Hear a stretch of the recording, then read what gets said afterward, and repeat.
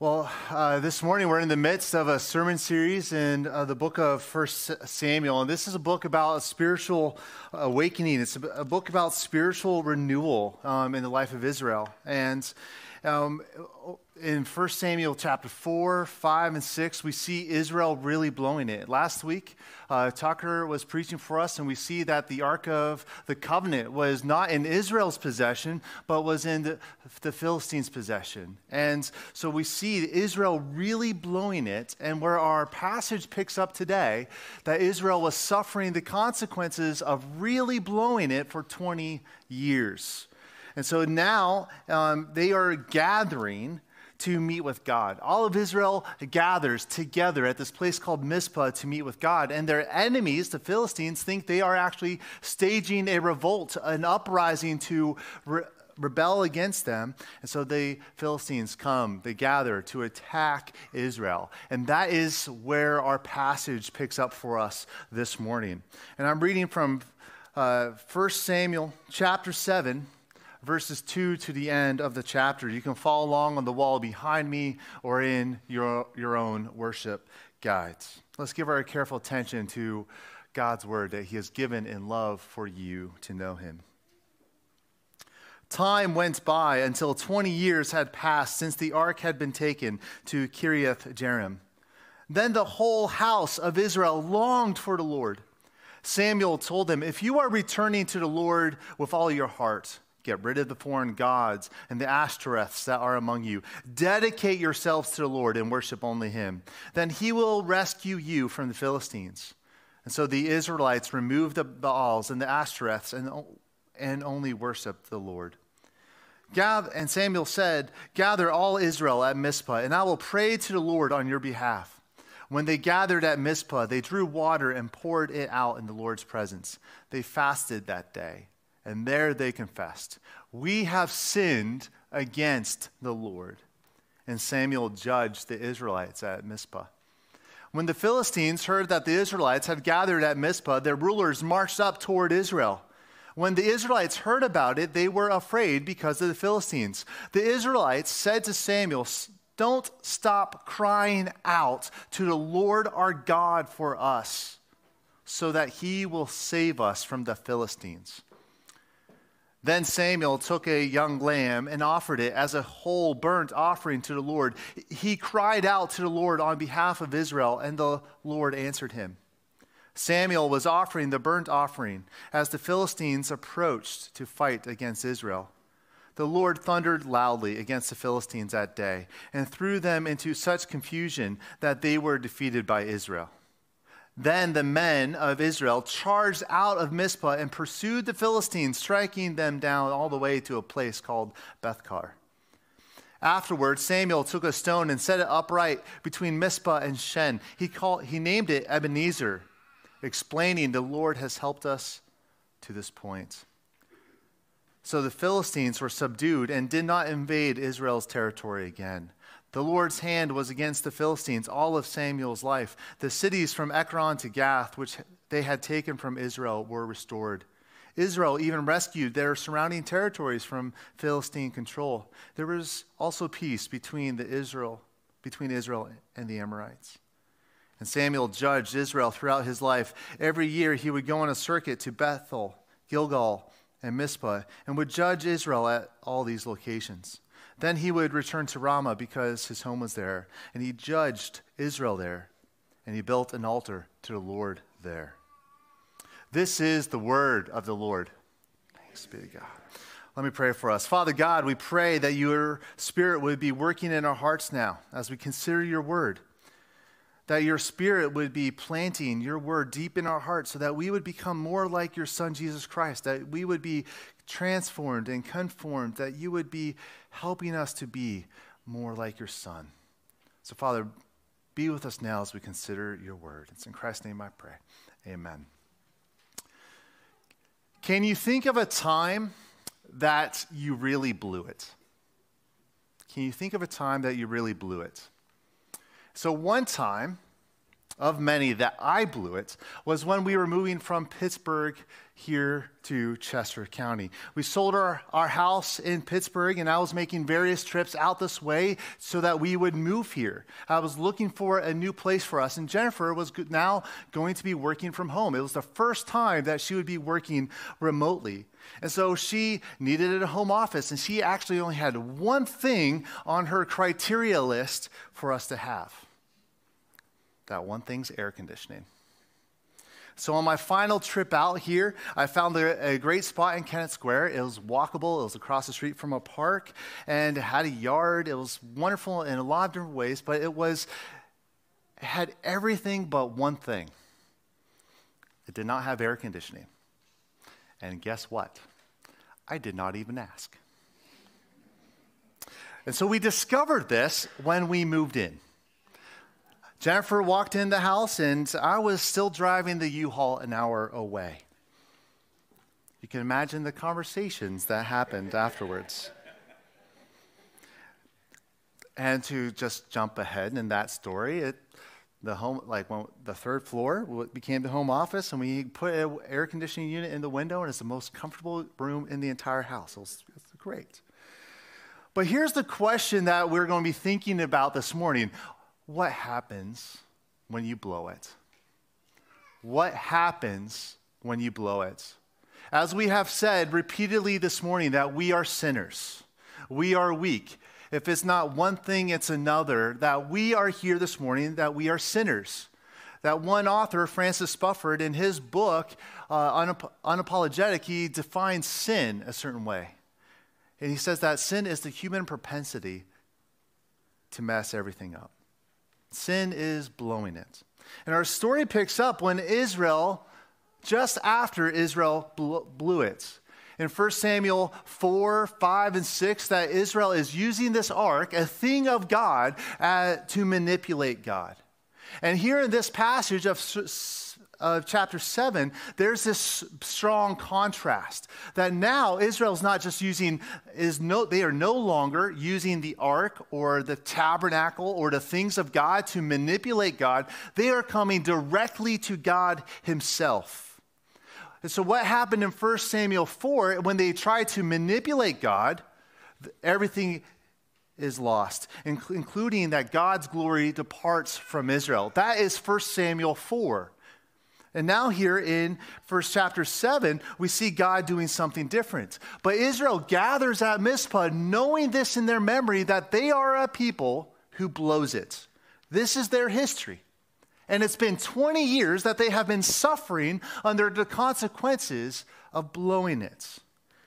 And so they learned a lesson that you cannot manipulate God. You cannot manipulate God. And so as they gather at Mizpah, the Philistines, their enemies, are expecting a rebellion, an uprising. But actually, Israel is gathering for a revival. And so here's Philistia. They gather in force. They come out to attack Israel, to put them back in their place once again. And so Israel actually, they panic. They are anxious. They are worried because their question in their mind is that we have lost battle after battle after battle. And now we're going to be in the fight of our life, and who is going to fight for us? That is what's going on in their mind. But the reality is, Israel has changed. They're no longer using the things of God to manipulate God. They're actually looking to God himself. They're not dabbling in religious magic or anything like that, or divination. They are now walking by sheer faith in who God is. And they come to God saying, God, help us. We need you to rescue us. And so as we think about God in this passage, the picture of God that we have is that God fights for us even when we blow it. And so what do you do when you blow it? And this is a passage that gives us some instruction as what should we do when we blow it, but there's also this wonderful picture of who God is as we consider this. And so there's 4 things that should shape our life when we blow it. And so as to begin into the story, as we think about that question, what do you do when you blow it?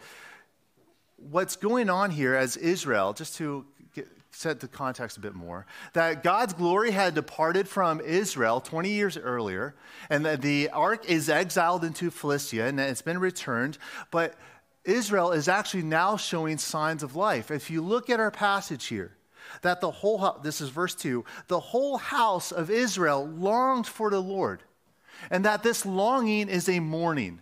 It is a lamenting. There is a grief in Israel's hearts about the state of their souls and the condition of their church, and that they are not satisfied with their lives. And here's the thing that's like the first thing to really consider is that there's this holy discontentment, that there is a dissatisfaction with their lives. Graham Tomlin, he writes this: dissatisfaction with the way things are, accompanied by a deep instinct that things could be different, are the starting points for anyone who wants to engage with the God of Jesus Christ. So as we think about when we blow it, are we discontent? Are we frustrated? Are we dissatisfied with our lives? That is the starting point. And for Israel, there's grief, there's lament, there's sadness. Is there sadness in our life when we sin? And so here's Israel. They gather in Mizpah. But here's the real question. It's one thing to be discontent with your life, to be frustrated. Oh, how I wish things weren't this way. The real question, and Samuel, the prophet, puts it to them very clearly, are they returning to God? Are they returning to God? And this is what Samuel is getting at in verse 3. Samuel told them, if you are returning to the Lord with all your hearts, get rid of the foreign gods and the Ashtoreths that are among you. Dedicate yourself to the Lord and worship only Him. And so here we see like some more things about what to do when we blow it. There's confession and there's repentance. And confession is very specifically is where you confess the reality about your life. That you acknowledge something about yourself that you know to be true. And so the clear teaching of Scripture is that we are all sinners. That there is no one who desires God. That if we do not admit that we are sinners, we lie. We are deceiving ourselves. This was the call to our confession. We need to confess the reality that we are sinners. So it's not just enough to say, I'm frustrated with my life, or I had this dissatisfaction. We need to take the next step and say, I am a sinner. I am a sinner. I am wrong. I have wronged God. I have rebelled Him. I have hurt other people. We need to confess our sins. And the reality of Scripture that we see about our hearts is that our hearts are deceitful too. That there are moments in our lives that we will sin intentionally. Like if you lie in your tax forms, that is an intentional lie.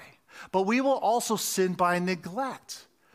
That there are good things that we overlook, that we do not do. This is how deceitful and how sinful our hearts are, that we are sinners.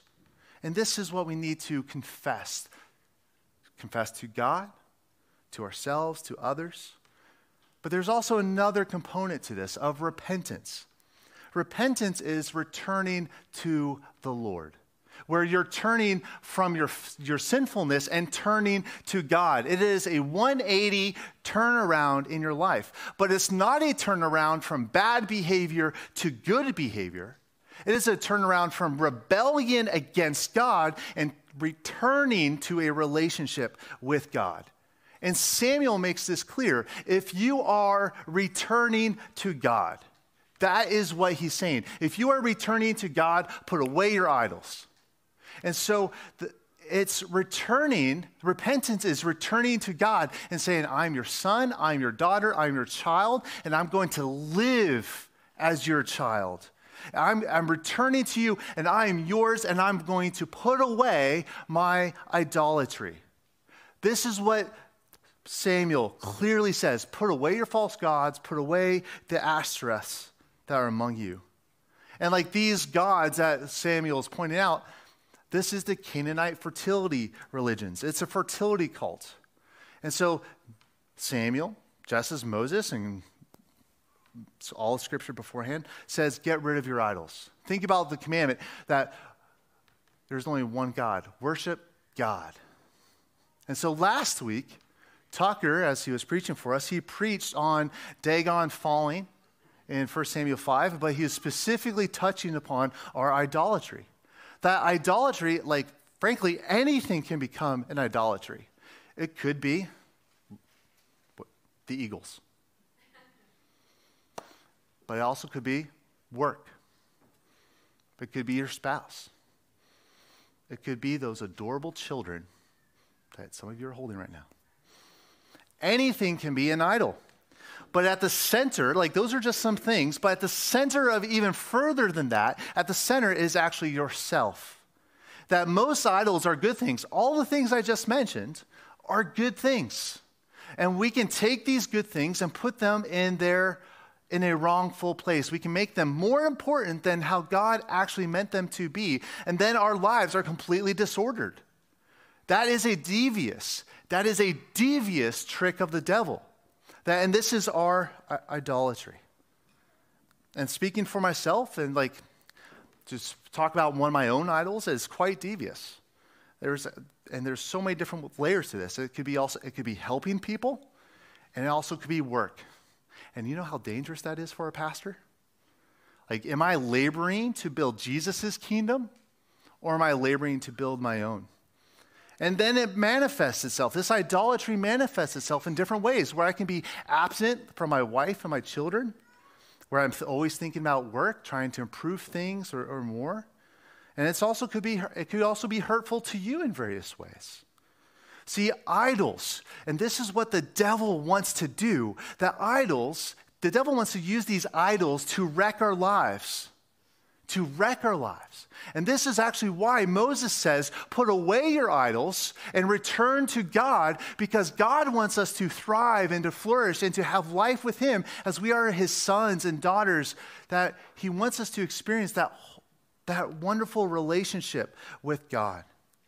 And so when we put these two things together of confession and repentance, confession is naming your sinfulness. To saying, God, I am a sinner, and this is how I have sinned against you. And so repentance is that turnaround where you are rejecting your idolatry and returning to the Lord. And fundamentally, friends, this takes place in your hearts. This takes place in your hearts. That are you returning to the Lord? And so repentance is about honoring the Lord in your hearts. And how God has made us, of course, that's going to be seen in our lives. That repentance is going to be seen in very tangible ways in our lives.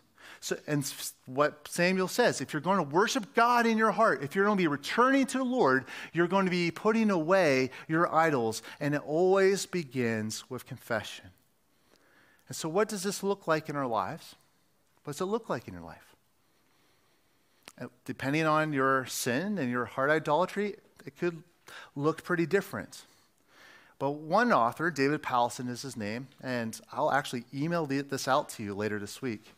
He wrote a chapter in one of his books called X-Ray Questions, and these questions are meant to help you get at your idols within your heart, to help you diagnose what is going on in your heart. Some of these questions are simply, what do you daydream about? What do you daydream about? What do you spend your time on? Or what do you spend your money on? What are you afraid of? And then what brings you your greatest pleasure? There's a lot of these types of questions, but these are questions that we need to ask ourselves to diagnose the idolatry in our life that Samuel and that God is calling us to put aside and to actually not just to completely get rid of them. So once you are able to identify your idols, you're able to put them in their proper place. If it's work, you're able to put your work below your parenting, below your marriage, and so forth. And that's going to be seen in tangible ways. It's visible that you put off sin and you actually put on Jesus Christ. But here's something that's also very important to know about repentance and confession. That confessing your sins and repenting of your sins is not the cause of God's grace in your life. That is important. If we say that repentance is the cause of God's grace in our life, we actually have moralism. We have this idea that our good deeds is actually what earns God's love for us. That's not it whatsoever. That God's grace is at work in our life, and we see that God's grace is at work in our life through the fact that there is confession and repentance. And so still continuing with this question of what do you do when you blow it, there's another thing here, that repentance includes a radical dependence on God. And this is what we see in Israel's life. This is the idea of dependence. That in 1 Samuel 4, they're actually depending upon themselves. They're using the things of God to manipulate God to get him to do what they want him to do. But now, here, they're actually depending upon God to help them. Verse 8, the Philistines gathered, they're coming to attack Israel. The Israelites in verse 8 say this, "Do not stop crying out to the Lord our God for us so that he will save us from the Philistines." So here's the picture. Philistia is coming to attack Israel. There's conflict, there's suffering, there's hardship. All of these things are actually, as James tells us, gifts from the Lord so that we would actually call out to God in desperation. That we would call out to God and say, "Help me. Help me." So if you're taking notes, we're thinking about holy dissatisfaction, confession, repentance, and dependence upon God. This is the fourth thing to do when we blow it. That our life as Christians is actually defined by our dependence on God, not our independence from God. At the heart, one commentator says this, at the heart of Israel's experience of mercy stands her own helplessness and utter lack of resources. Here is Israel. She has nothing to give to God but their hearts. There is nothing that they can do but cry out to God in prayer. That Israel can actually only do nothing. That's actually a lie. They're not doing nothing. They're praying. The only thing that Israel can do is to cry out to God saying, "Lord, help us." And here's this picture of prayer. That prayer is actually a picture where you are acknowledging that you have nothing to give, that you have nothing within yourself to deliver yourself, but you're actually saying that God can help me. That sometimes our Father actually will put us in a box. God will put us in situations where one by one, all the things that we look to for help and comfort are taken away from us so that we are actually defenseless, that we actually have nothing else to rely on. That God does this so that we would actually rely on his mercy alone in our life. And that more and more we, as God's people, need to walk this path of desperation.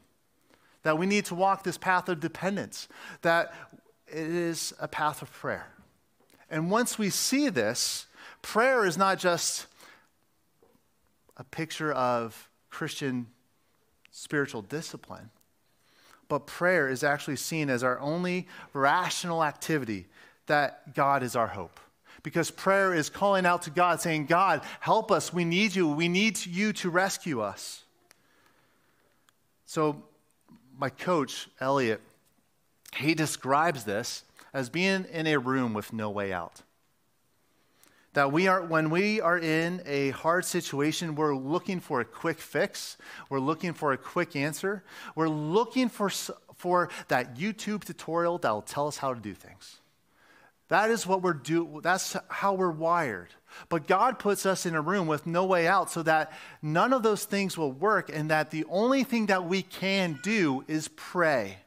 And God wants us to depend upon him so that we would pray, that we would say, "Lord, help me. Lord, help me change. Lord, help me amidst my sin. This word help reveals an awareness that we cannot do it, but only God can. And just like Israel, our prayer life is weak. This is what Israel is actually acknowledging. They're coming to Samuel. They're coming to their prophet. They're saying, pray for us.